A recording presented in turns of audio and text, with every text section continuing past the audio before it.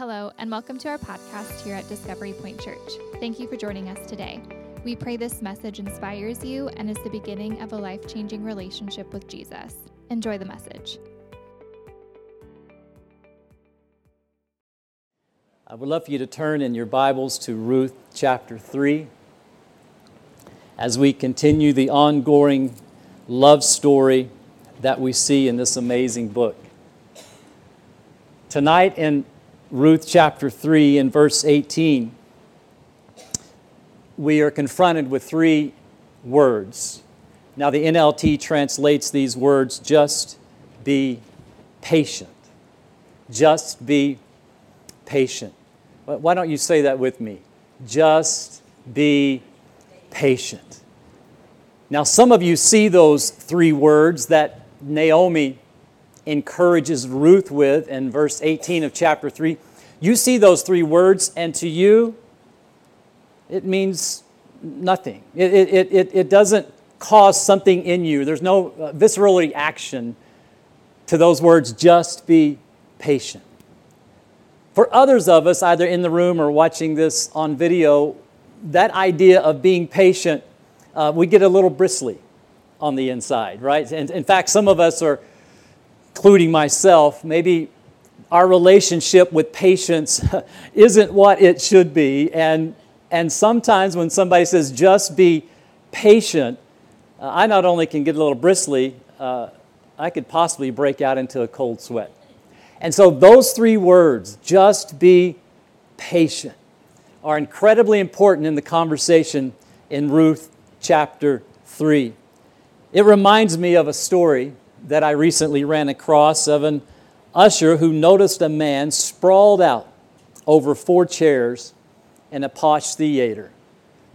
Long before the show would begin, and the usher saw the man, and he approached the man. And he said, Sir, you can only occupy 1 seat in the theater.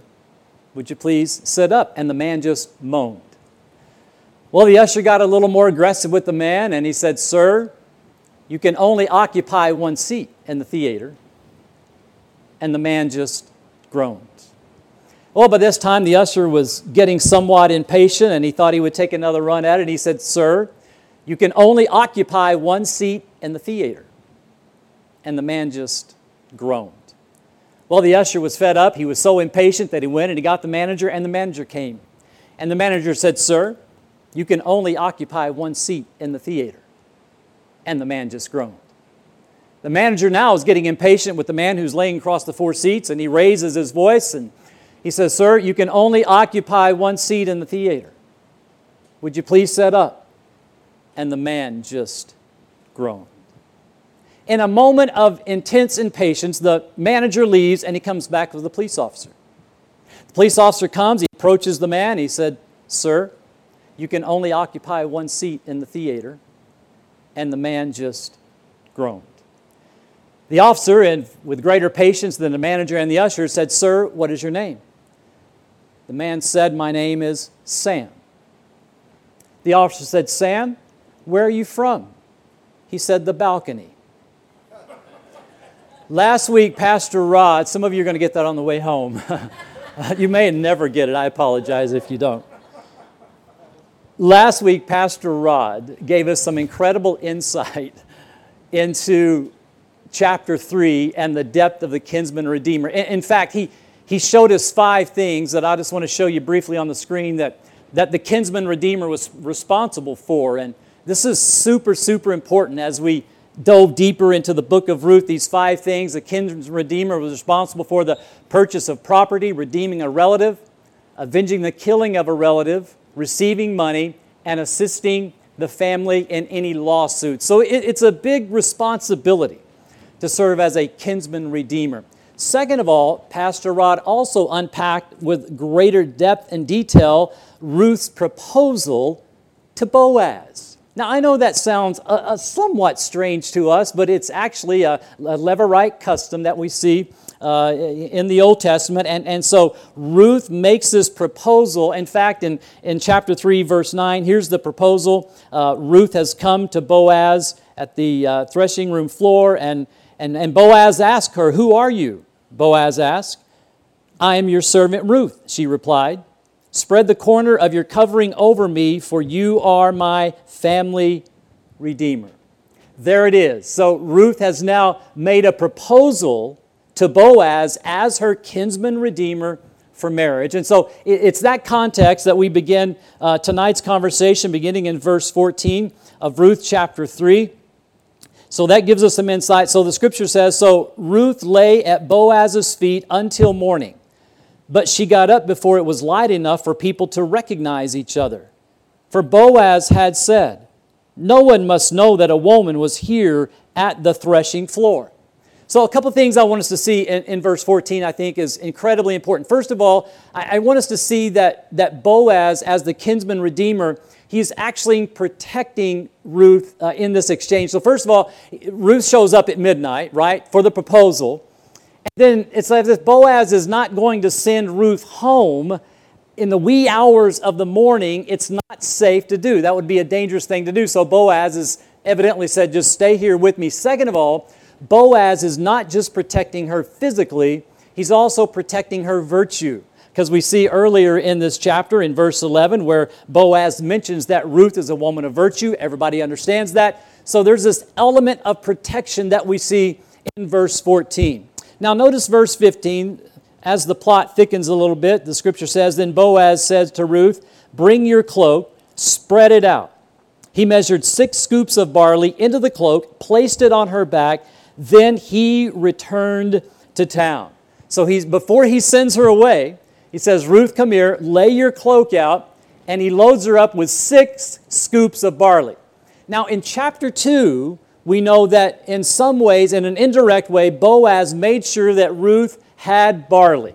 But here in chapter 3, he loads her up with more barley. That's a lot of barley. In chapter 2, it is believed that he loaded her up with about 40 or 50 pounds of barley. That's a pretty good heaping scoop of barley. Here, it is likely that he loaded up with more barley. Some believe that if we're looking at 60 to 70 pounds of barley, it's enough that he puts it in her cloak. Scripture says he puts it on her back, and then Ruth is carrying it back home.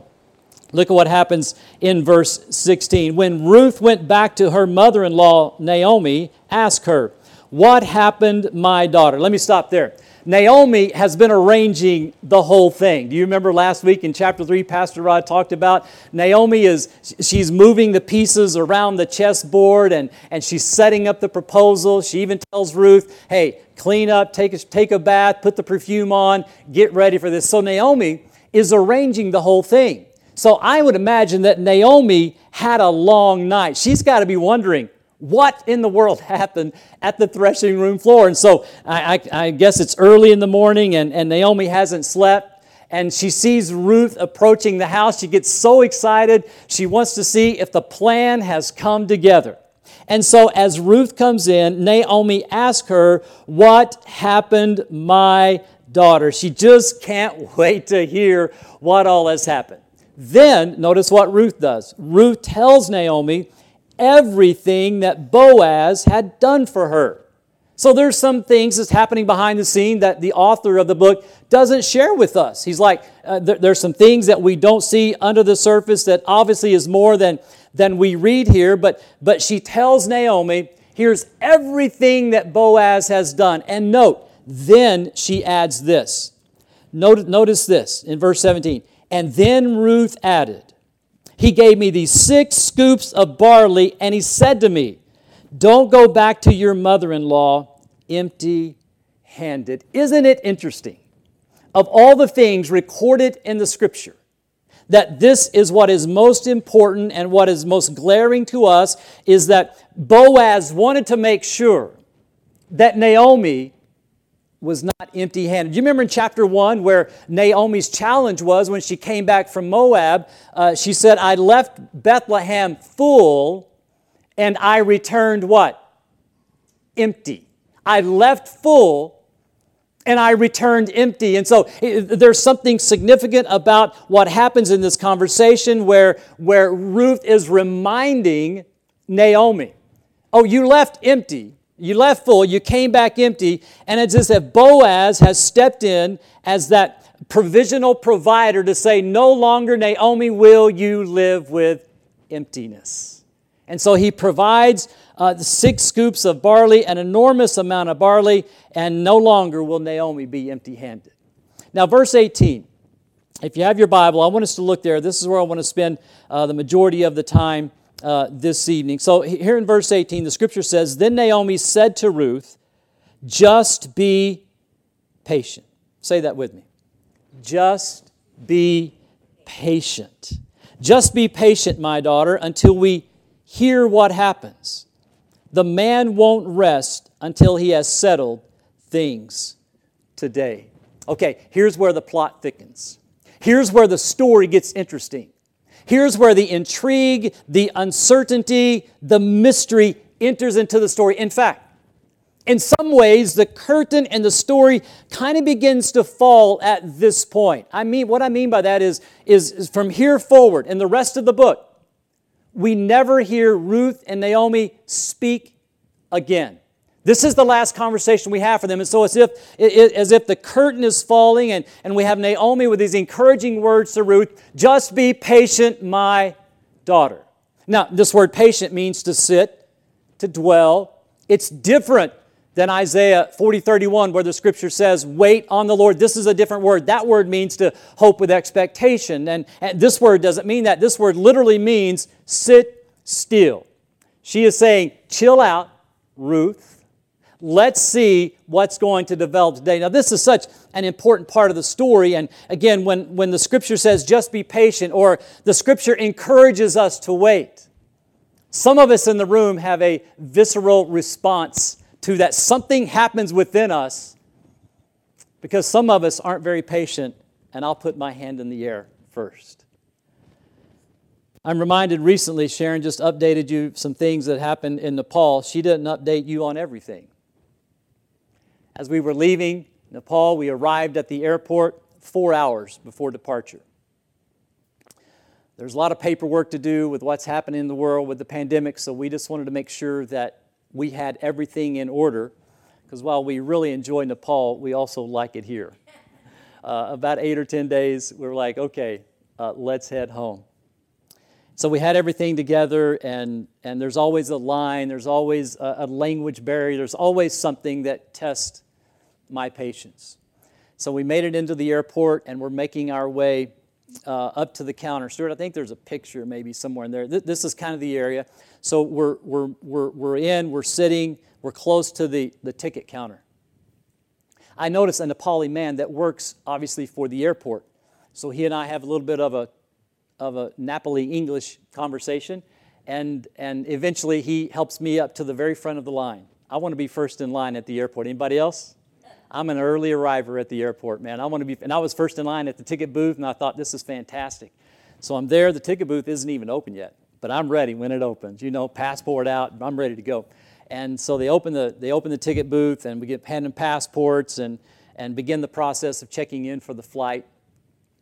And it kind of went south from there.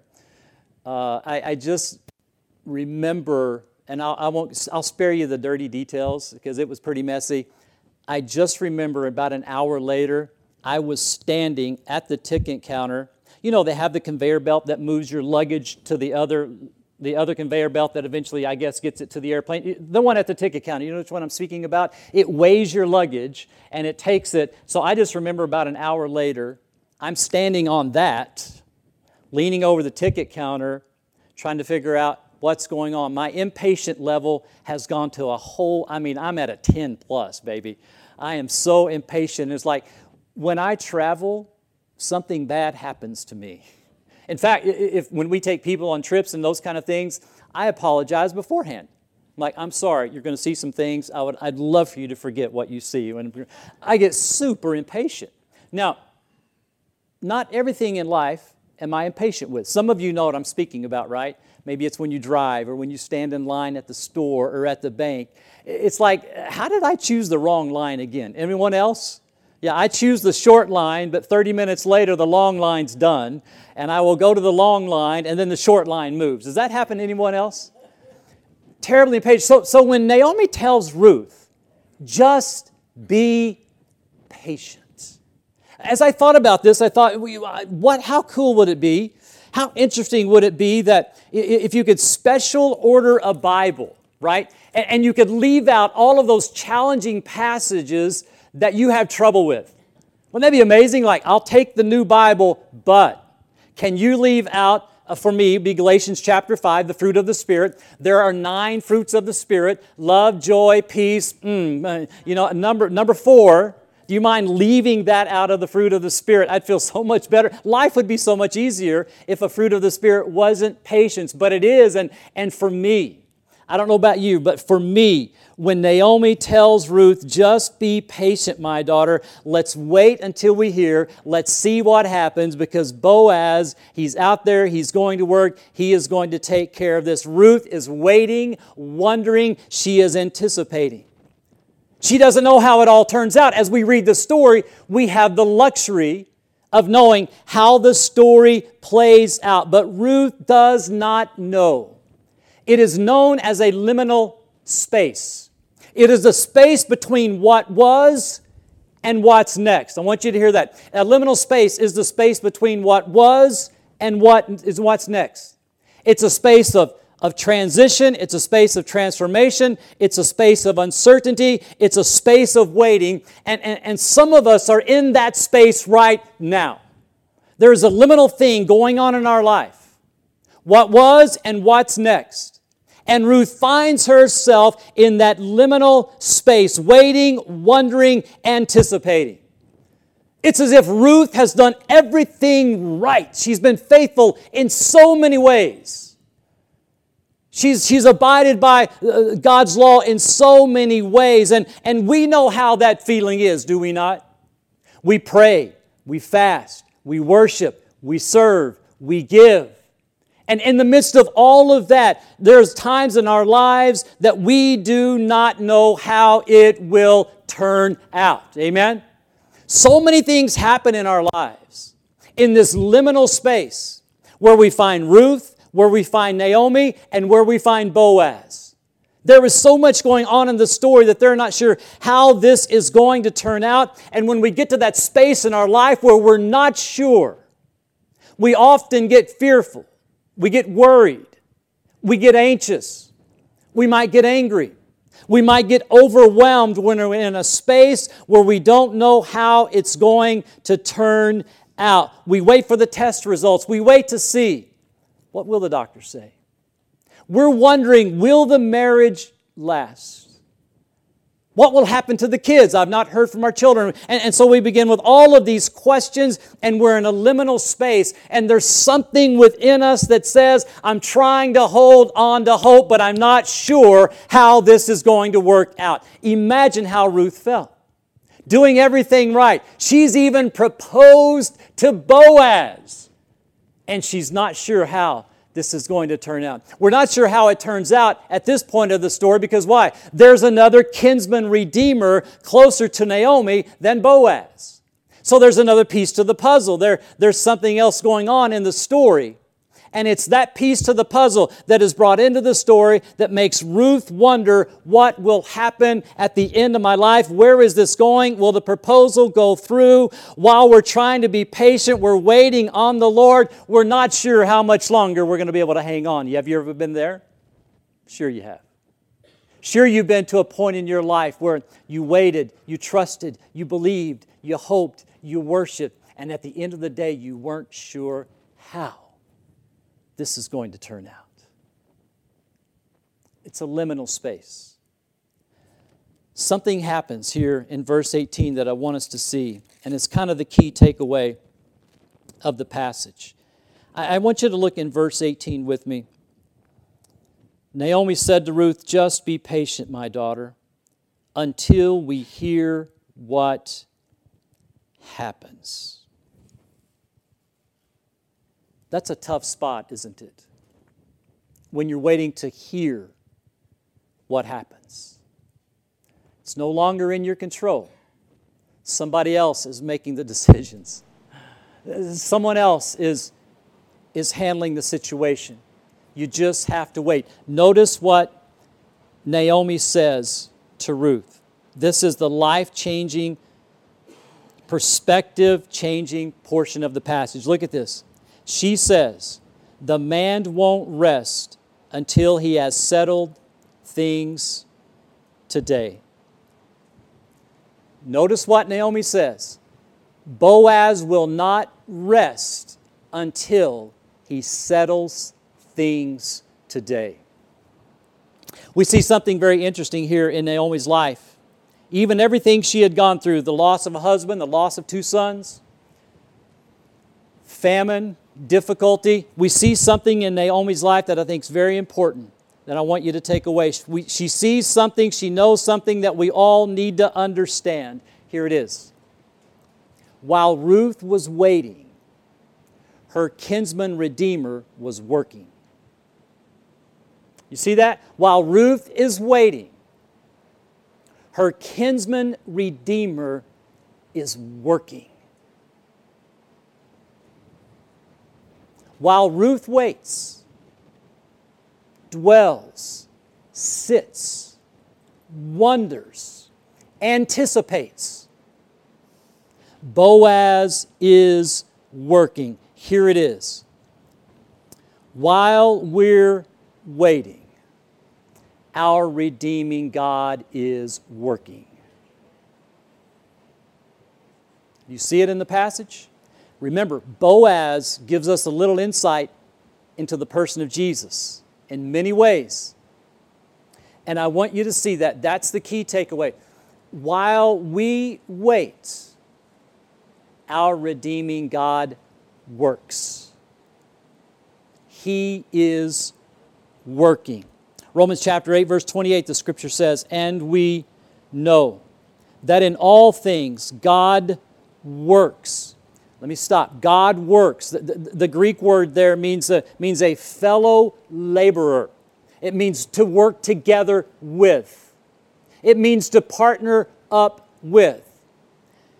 So I'm convinced that Romans 8:28, and we know that in all things that God works, what he's talking about is there is a part on our part to be faithful, obedient unto the Lord's work. As we're walking in faithful obedience, we're working hand in hand with what the Father wants to do in our lives. And we know that in all things God is working together for the good of those who love Him, who have been called according to His what? Purpose. So friends, while we wait, God's working. While we wonder, God is working. Paul says in Philippians chapter 1, verse 6, being confident of this, that He who began a good work in you will carry it on to completion until the day of Jesus Christ. Being confident of this, He who has began the good work. Who began the good work? God did. God began the good work. And we must be confident in the fact that He will complete the good work, and He will complete it in us. What is the good work? It is transformation into the person of Jesus. That good work is moving, is transforming, is active, and God is working, even though sometimes we must wait. And waiting is hard. Amen? Waiting is difficult, but in the waiting we know God is working. And Paul's like, I'm confident that the God who has begun the good work, He's going to carry it on to completion until the day of Jesus Christ. What if we really believed that God is working while we're waiting? I want you to think about something in your life right now. I want you to think about, because some of you may be waiting to hear back from the doctor, right? You may be waiting to hear back what's going to happen with the job. Did I get the job? Are they laying people off? You may be waiting on something relationally. In fact, let me just ask you this. Just how many of you right now think, hey, I have a sense that I'm waiting to hear about something that is significant in my life? Would you be willing to raise your hand? Okay, thank you. I appreciate that. Yeah. It isn't easy to wait. But as God's people, can we not be confident that as we are waiting, He is working? Naomi tells Ruth, Sit tight. Hang on. Here's what I know. I know Boaz. He's your kinsman redeemer. He is out there working while you are waiting. You know, I don't know how my story ends. I don't know how your story ends. I would like to know how my story ends maybe, or how your story ends, but the reality is we don't know how the story ends. But I know who's at the end of my story. That's Jesus. Is that fair to say? I don't know how it ends. And when we read the book of Ruth, we're like, oh, it's a fantastic ending. The ending is so good that we're here tonight. That's how great the ending of the story is. It's a part of our story. But life has so many twists and turns and so many circumstances. We're like, oh, this story is going to end. But we can walk out of here knowing who's at the end of the story. It's our Redeemer, Jesus Christ. As we conclude tonight, we're going to come to the Lord's table and celebrate the finished work of redemption. So if redemption has been completed, Jesus says it is finished. As we celebrate the completed work of redemption, we also need to understand that God is still working on the formation. He's still working on us, right? So there's still that working going on. He's shaping our character. Romans 8:29, according to the character of Jesus Christ. So as we celebrate the finished work of Christ at the Lord's table tonight, we're also going to understand that while we're waiting on the things that we put our hands in the air tonight to wait on, I want you to know God's working. While we wait, God works. Say that with me. While we wait, God works. Thank you so much for joining us on our podcast today. We pray you allow this message to transform you to take what you learned and share the love of Jesus to those around you. You can stay informed and connected by following Discovery Point Church on all social media platforms. Thank you, and God bless you.